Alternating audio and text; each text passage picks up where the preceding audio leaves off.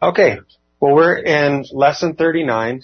I'm not sure the pages are right on the notes, but we're looking through the topic of inspiration. We're reviewing it. We've done this. We've been here before. Yeah. And circling back to it, I think it's always fun to kind of go back and get a sense of where have we come. You know, we talked about this maybe a year ago, maybe a little less. I don't know. We've all been through the ringer since then in so many ways. But the first question that we looked at last week had to do with how God makes use of the human element in inspiration. And I think we had a really fun conversation around that because we just talked about the grace that's involved in using human instruments to bring about God's thoughts. Why did he do it that way? Why would he allow men and all their imperfections to be involved in communicating the most important message ever? Why did he do that? We talked about how he used men as free agents, but yet free agents in perfect harmony with the very word that he wanted to communicate. We talked about how he allowed the language of each individual, and that language was appropriate to each of them. You've got peasants and kings and statesmen and all kinds of life, different lives of men, bringing together an absolute divine message. So that we looked at that question one, and one of the things that we took away last week, I think, was a point that Courtney made around remembrance, that you would remember these things. So that was something that we talked about last week. I just wanted to kind of get us reviewed there a little bit. This next question, question 2, is what we're on this week, and it reads, how are we to make use of and understand the Word of God? How are we to make use of and understand the Word of God? So a lot of people, the Bible's just a big book with a lot of dust on it, and it's got some really cool gold inscription on it. It's like, oh, it's the Holy Bible, and there's some neat maybe page edges that look a little different than other books, but what makes the Scripture different than any other book? How are we to make use of it and understand the Word of God, this Holy Bible, meaning unique book? Why is it so unique? What makes it unique? What makes it holy? Because we've got a book here sitting on the desk. It's called The Person and the Work of the Holy Spirit by Samuel Rideout, but it doesn't have gold edges. And it's not a unique book. But why? We like it. We've taught it for several years now. But why is the Scripture itself holy? Why is it different? How do we make use of it and understand it? Well, it's inspired by the Holy Spirit from God. I mean, it's His Word to us. There's no other book like it on the face of the earth. But we know from that book that the natural man doesn't receive the things of it. It's spiritually discerned by the Holy Spirit. Discerned? Okay. The thing is you may know everything about that book. You may have a really nice leather-bound special gift that says, this was my first Bible I got when I got baptized. I remember, I had a really nice inscription on the front page. It was like, James David McCulley, baptized on so-and-so in the Baptist church, and here you go. Now you have everything you need. But getting to the meaning of it, it's like, I remember first, when I first really wanted to know what the Scripture had to say for me, it came out of a need, a deep need. I was confused. I didn't understand. And I thought, Mom and Dad have always told me about the Scripture and told me about the Bible. And so I'll start to dive in. And what I did is I got really excited about, the Old Testament is in Hebrew and the New Testament is in Greek, and maybe I need to start learning some Greek and some Hebrew if I really want to understand what's going on in this special, unique book. You guys been there before? or something along those lines. Maybe you needed a commentary. Maybe it was the Bible Knowledge Commentary. You know, they're Dallas Theological Seminary. They've got it figured out. I see some shaking heads out there. Yeah, nobody got interested in the archaeology side of things. That was something that Vern brought up quite a bit, history and the culture, and very useful, very helpful. And not to take away from it, but I think sometimes we get really interested in the way the book was written and how it looks and how it functions and all the little trappings that go on about really trying to figure out what this book means. And we usually come at it from a real need, you know. It starts as a real need. I love how Rideout talks about, he says, a glance at many of the learned commentaries will illustrate history, archaeology, science. They're all imposed upon the word, and they're wealthy. But he calls it a sidelight. Isn't that cool? And the contrast there, and the reason that it's cool is because he says, you first of all need the sunlight. And I like sayings like that. You know, I like the illustration of the moon doesn't have any light of its own. It's a reflection of the sun. Those are really good analogies. And I think that one that he makes here is that he says, you will understand that I value the sidelight, but only after I have the sunlight. What do you think he means by that?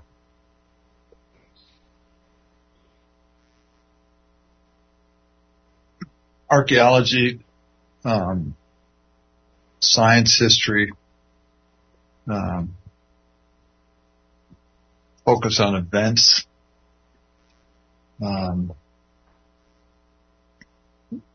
In the Bible, God, events, especially in the Old Testament, events of incredible magnitude with the Jewish people and creation and that kind of thing, but it isn't what the Bible's really all about.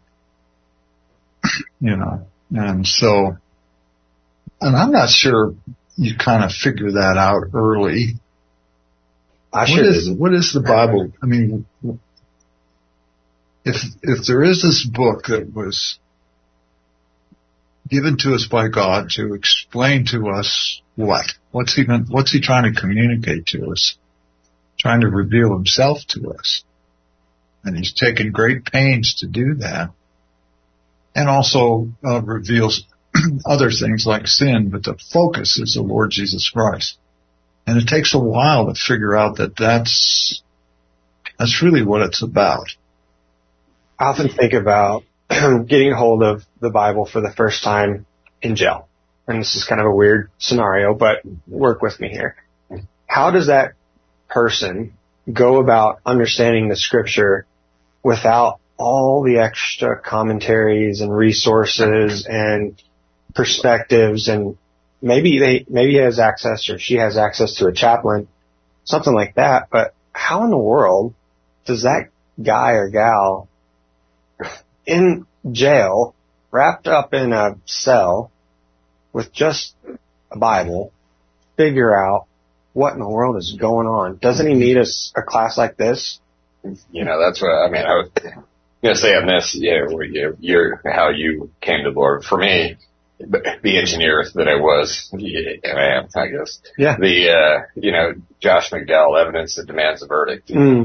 Factual, showing things. Engineer needed those things.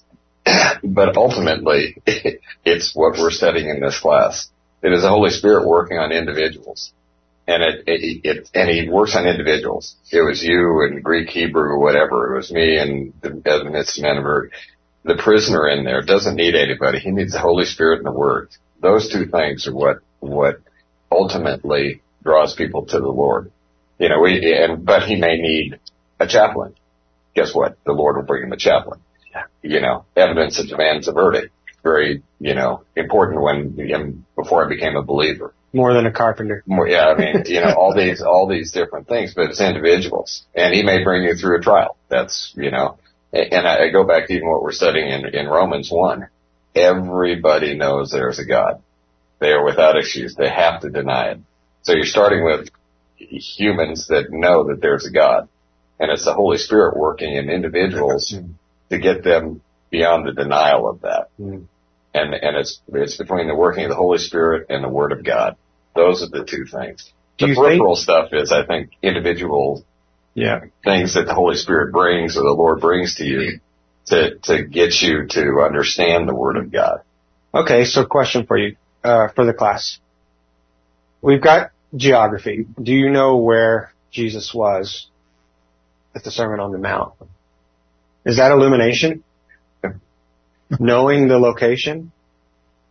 No. But it's pretty cool to be there. It's pretty cool to be there, Courtney says, because he's been there. But the thing that Rideout points out here is that he says that we can thank God for everything in the way of geography, in history, and it illustrates the scripture, but that's not illumination. And that you can wrap yourself up in a Bible atlas and know everything about where Paul traveled. You can see all of his journeys through the book of Acts and track it through. Is it useful? It's important. It was recorded because it's human and it's real and it happened in time and space with real people in real time. But the illumination of God's Word doesn't have to do with understanding geography. It has to do with exactly what Courtney was talking about, and that is that we need a teacher to understand these things. Just knowing where it happened, even being able to walk and set foot in those places, doesn't change the role of the Holy Spirit in illuminating your heart to the truths of God's Word. Go ahead. Yeah, as you're talking, I'm thinking, if you grow up in a denomination, you learn the denomination's doctrine.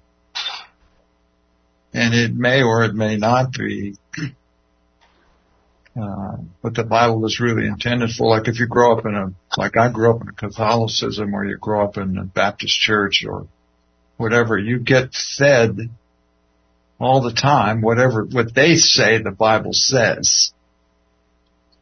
And I remember as a young believer, my mom sent me a Jerusalem Bible, which is the Catholic version. Mm-hmm. And every time so I went to certain scriptures to look at them to see if they said, and I'd look at the footnotes, and when it got over their head, the footnote would say, well, this is a mystery, we can't understand it. You know? And that's really what Catholicism does. I mean, they're full of mystery and mystique and all this other nonsense, but they never, ever get you to the issue. And the issue is you and Christ. That's the issue. And legalism, like in the Baptist church or somewhere else, keeps you from Christ. Yeah, Miles, you were talking to me about that the other day. There's all kinds of legalism. And I think one of the things, even in well-meaning Bible students, there's this desire to really have, I want to get Greeky and geeky and really explain to you these words so that you can understand. I can empower you to be a better believer, a better Christian, to do the things that service really means. But question 3 says, what kind of teacher do you need? Do you need me? Now, in the scripture, God places men and women in places where teaching is needed. But I'm talking about divine teaching. Mm-hmm. That's a different thing. What I do, what Mike does, what Miles and Courtney, all of us, Andrew, Bob, Roger, what do we do? Do we illuminate you to the scripture? Nope. We do not. That's the job of the Holy Spirit. We deliver it to you, and He illuminates. He brings a light to God's Word in a way that I can't do that. Regardless of what kind of really cool stuff that I have in my brain, I'm not the one that wakes you up and makes you realize what is true about you. The promises that are in the scripture cannot be understood by me explaining what God said. He'll sustain you. He'll keep you. There'll be no valley that He will not walk with you through. Do you believe that? That's between you and the illuminating work of the Holy Spirit in your life and processing it by personal faith. And that's something that I can't cause to happen.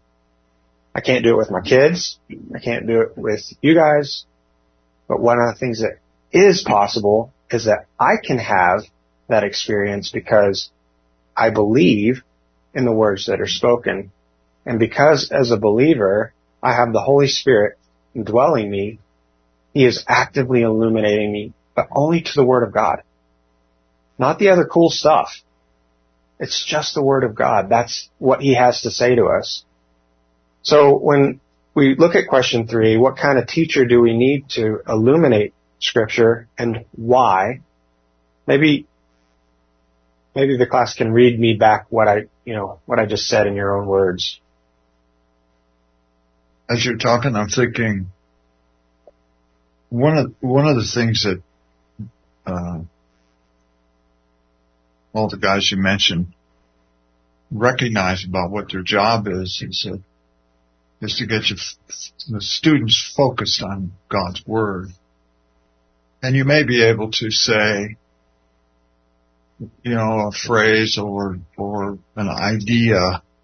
Well, as an example, you wake up one day via inspiration and you find out that what the Word of God is really all about is knowing Christ.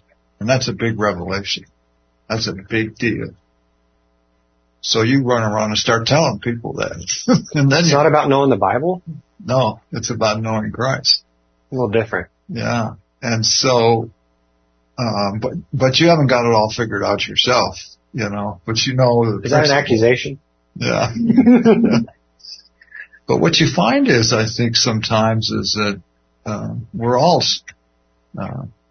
when we fellowship together, that's the one cool thing of fellowshipping around the Lord Jesus is that He's the topic, and we learn from each other. I think we are inspired by each other from fellowship. I think that's really important.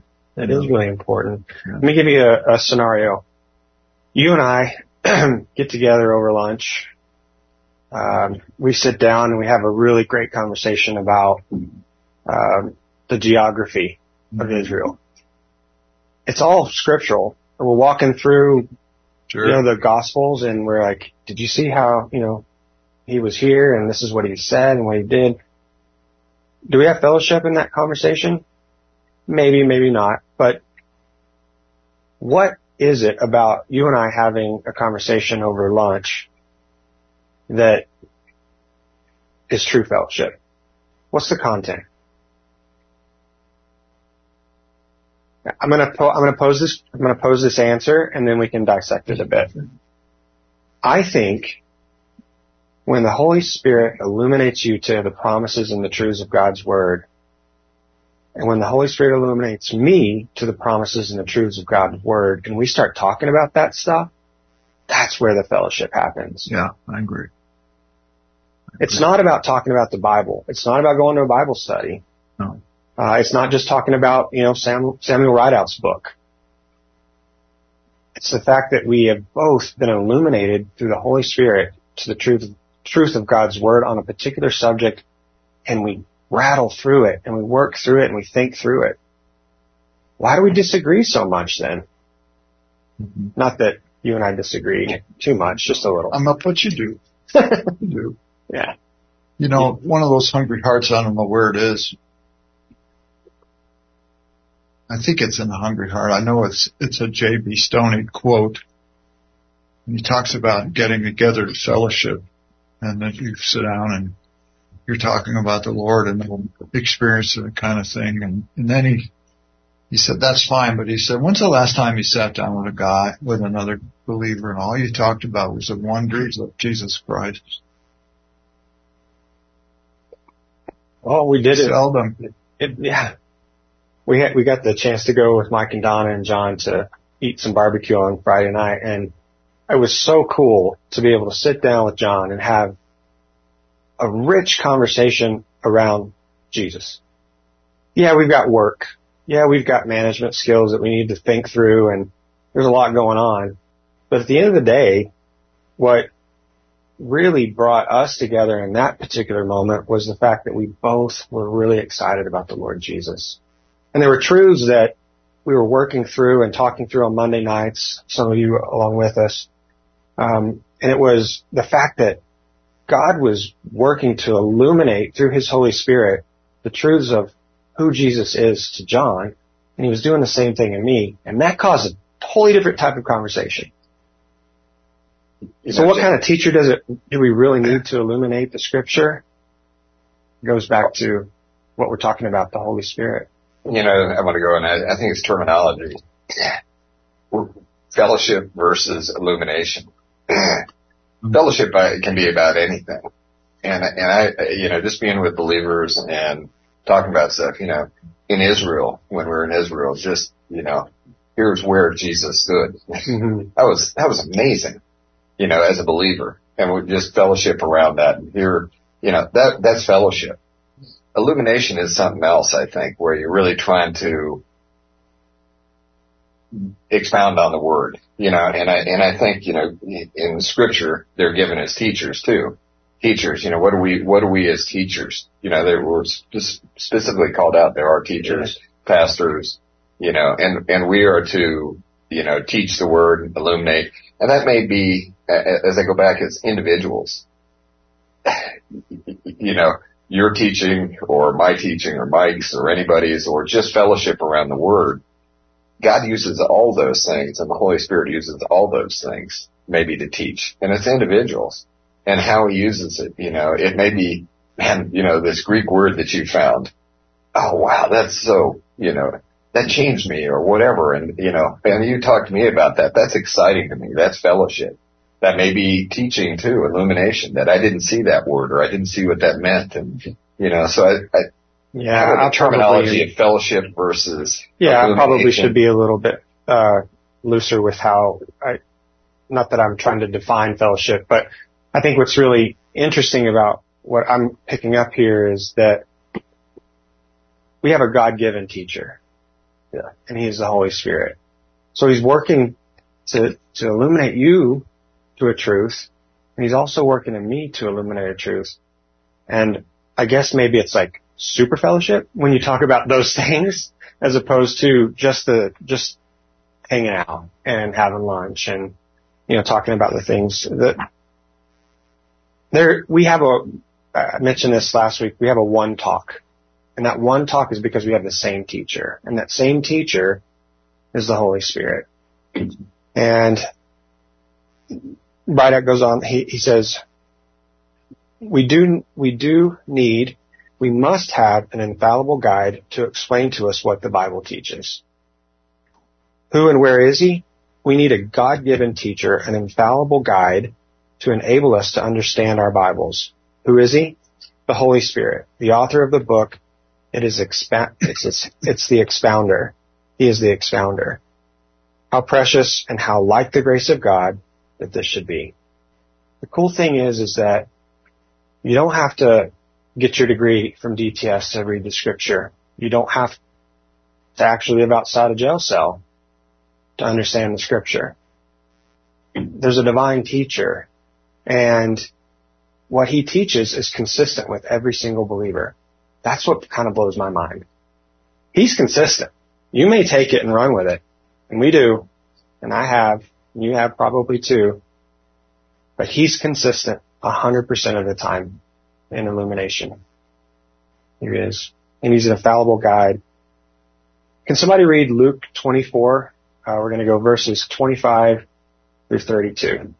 Question before we go there. I just had one comment. When you're talking about a teacher, one of the things I was thinking is that as a teacher, as a person, a teacher is usually a broken or dependent.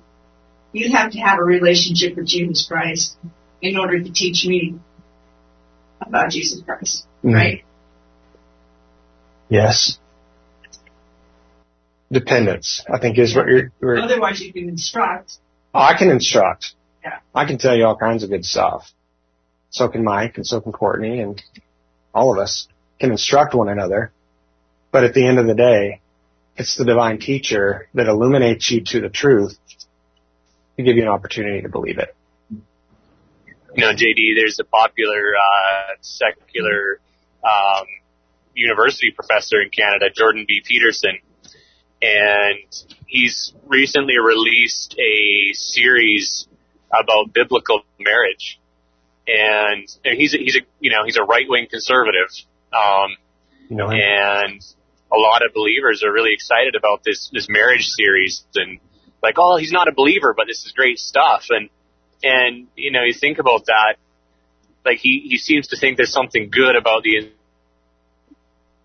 institution of marriage, but what will he never, ever in a million years, apart from the Holy Spirit, understand is that marriage is designed to show us about intimacy with Christ, first and foremost.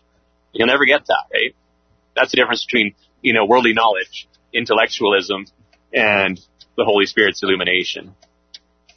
Yeah, so Jordan Peterson is one of the most outspoken and coveted right-wing conservative voices today out of Canada. And he's got, oh goodness, I read, maybe I shouldn't say this online. Just kidding.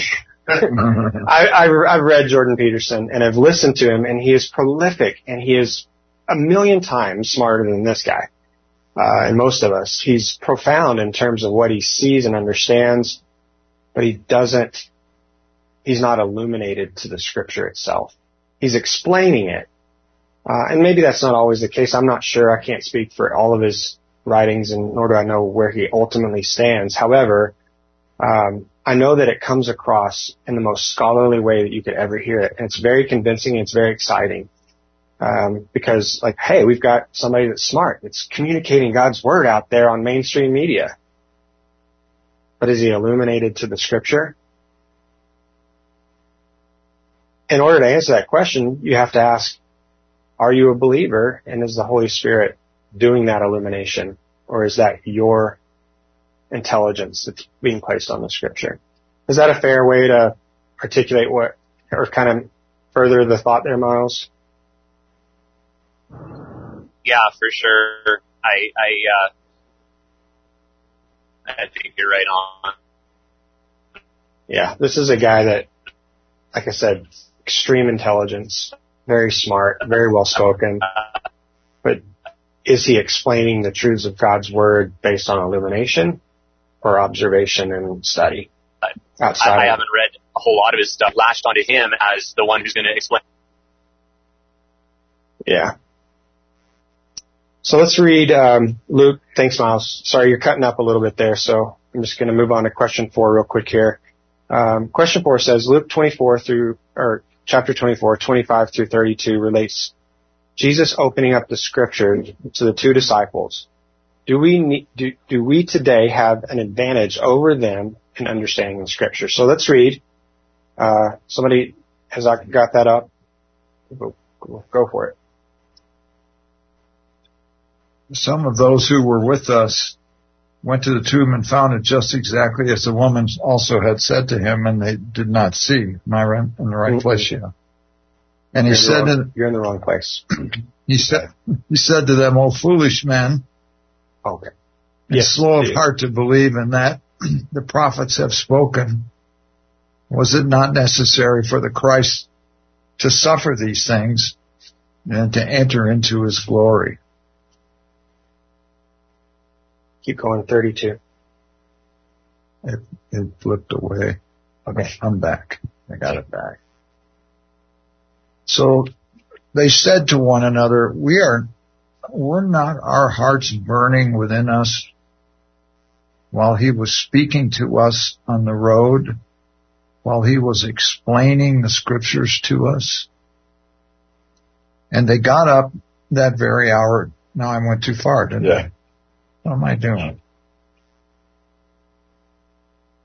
You want me to blow through? Yeah. I'll go. It. From 24, 25. Yeah. 25? Yeah. And he said to them, O foolish men, slow of heart to believe in all that the prophets have spoken. Was it not necessary for the Christ to suffer these things and to enter into his glory? Then beginning with Moses and with all the prophets, he explained to them the things concerning himself in all the scriptures. And they approached the village where they were going, and he acted as though he was going further. But they urged him, saying, "Stay with us, for it is getting towards evening, and the day is now nearly over." So he went in to stay with them, and when he reclined at the table with them, he took the bread and blessed it, and breaking it, and he began giving it to them. Then their eyes were opened, and they recognized him, and he vanished from their sight. They said to one another, "Were not our hearts burning within us while he was speaking to us on the road, while he was explaining the scriptures to us?" We have many of you know that I joined the ministry, Good Seed, and Good Seed's main resource is called The Stranger on the Road to Emmaus. That's where this comes from. Who is this stranger on the road to Emmaus? Because he's walking along with these guys and he's explaining stuff, but they don't get it. And then their hearts are opened and they start to understand certain things. Do we have an advantage over those guys on the road to Emmaus? I mean, here, think of that scenario, right? You're walking along with the risen, resurrected Christ, and you don't understand who this guy is. You don't get it, but their hearts are open. Do we have an advantage over those guys, or would we rather be the two on the road to Emmaus?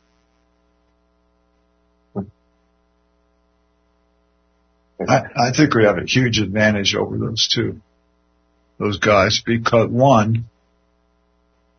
we're indwelt by the Holy Spirit and they weren't. Pentecost hadn't happened yet.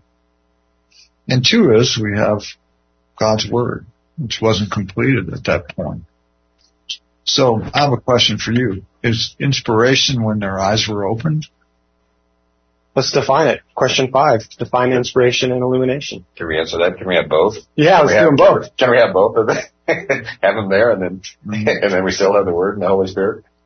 I like that scenario the best. I do too. Because actually, think about it, when they, afterwards going on there, and they got up that very hour and returned to Jerusalem and found and gathered the 11 and those who were with them, saying, "The Lord has really risen and has appeared to Simon."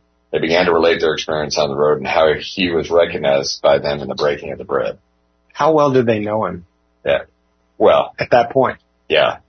They knew it. They knew he was the resurrected Lord. That was phenomenal. Yes. Yeah. Because now they can testify to that truth. What do you know about the Lord? Well, remember he said, it's near the end of the day, stay here. Yeah. These guys jumped up and ran back the other way at that very hour.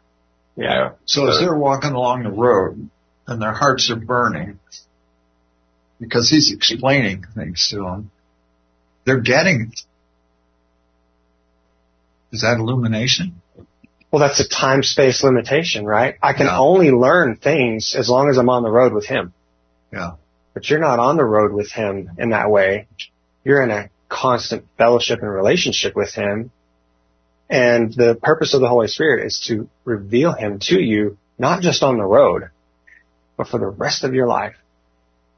That's an advantage, I would say. Now we have not just the scripture opened up to us so that we understand that who the Messiah is. We know that we are in the Messiah. They don't get that, right?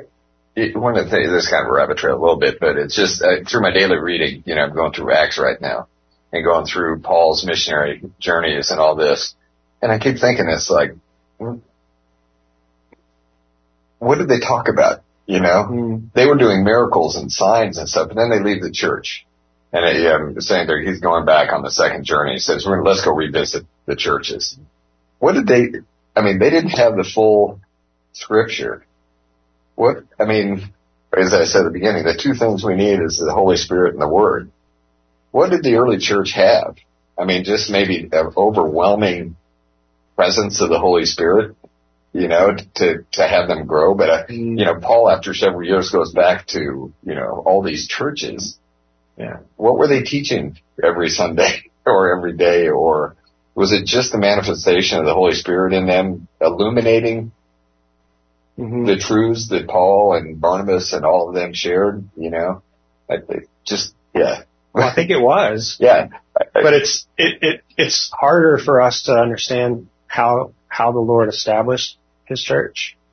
just because we get to benefit by looking back and understand, yeah, you guys must have run out of some things to talk about, because we don't have that problem today. We can talk about it and look into it consistently, but I do think that's exactly right. I think it was the manifestation of the Holy Spirit that it would have just been a very unique point in time for many reasons. Obviously, the signs and the wonders and all that was needed to accompany the start of the church. But I just think that, and I'll wrap it up here on that time. I think that for this question, the advantage is, I think one of the things that's hard for me to kind of swallow if I think about it is I could walk side by side next to Jesus and not have near the advantage of understanding who he is without the Holy Spirit. I may not get to walk side by side, kick dirt with the Lord Jesus like these two guys did. But I have the very Spirit of God who is working to reveal the person of Christ in every single word of the Scripture, which means my journey and my road is 100% illuminated and continuously in fellowship with him in terms of he reveals the person and the work of the Lord Jesus to me and then applies it in my life. These guys didn't get anything applied to them other than the knowledge that they had. The cool thing about the Spirit in your life is he designed illuminating you to his word. He's also conforming you to the very image of Christ. That's something that these guys didn't have. Just a couple thoughts. Go ahead, Mike. I remember reading in Miles Stanford somewhere that what the Spirit of God does is expand us to contain. In other words, he spends a lot of time expanding our understanding so we can contain more of Christ. So we have more of him all the time. And the conformity process goes on. And so a lot of what the work is this expansion of my faith. I like that. He's stretching us, constantly stretching us out so that we can know more of who he is. I think that's awesome. All right. Well, I'm at time, so we'll close in prayer here. Let's pray. Father, how we thank you that we have the very person of the Holy Spirit working to illuminate the gift of your Son, Jesus, and that it's not just a knowledge, it's not just an understanding, it's an application of the things that you have said are true about us because of what we are in Christ. And so, Lord, I just pray that we would be thankful for that advantage, that we would look to you to continue to illuminate us and bring us to a more dear and intimate knowledge of and the grace of your Son, Jesus. And so we just pray for those things. We also, Lord, we thank you again for the work of your Holy Spirit in our lives to illuminate us to the very person of the Lord Jesus. And it's in your name we pray. Amen.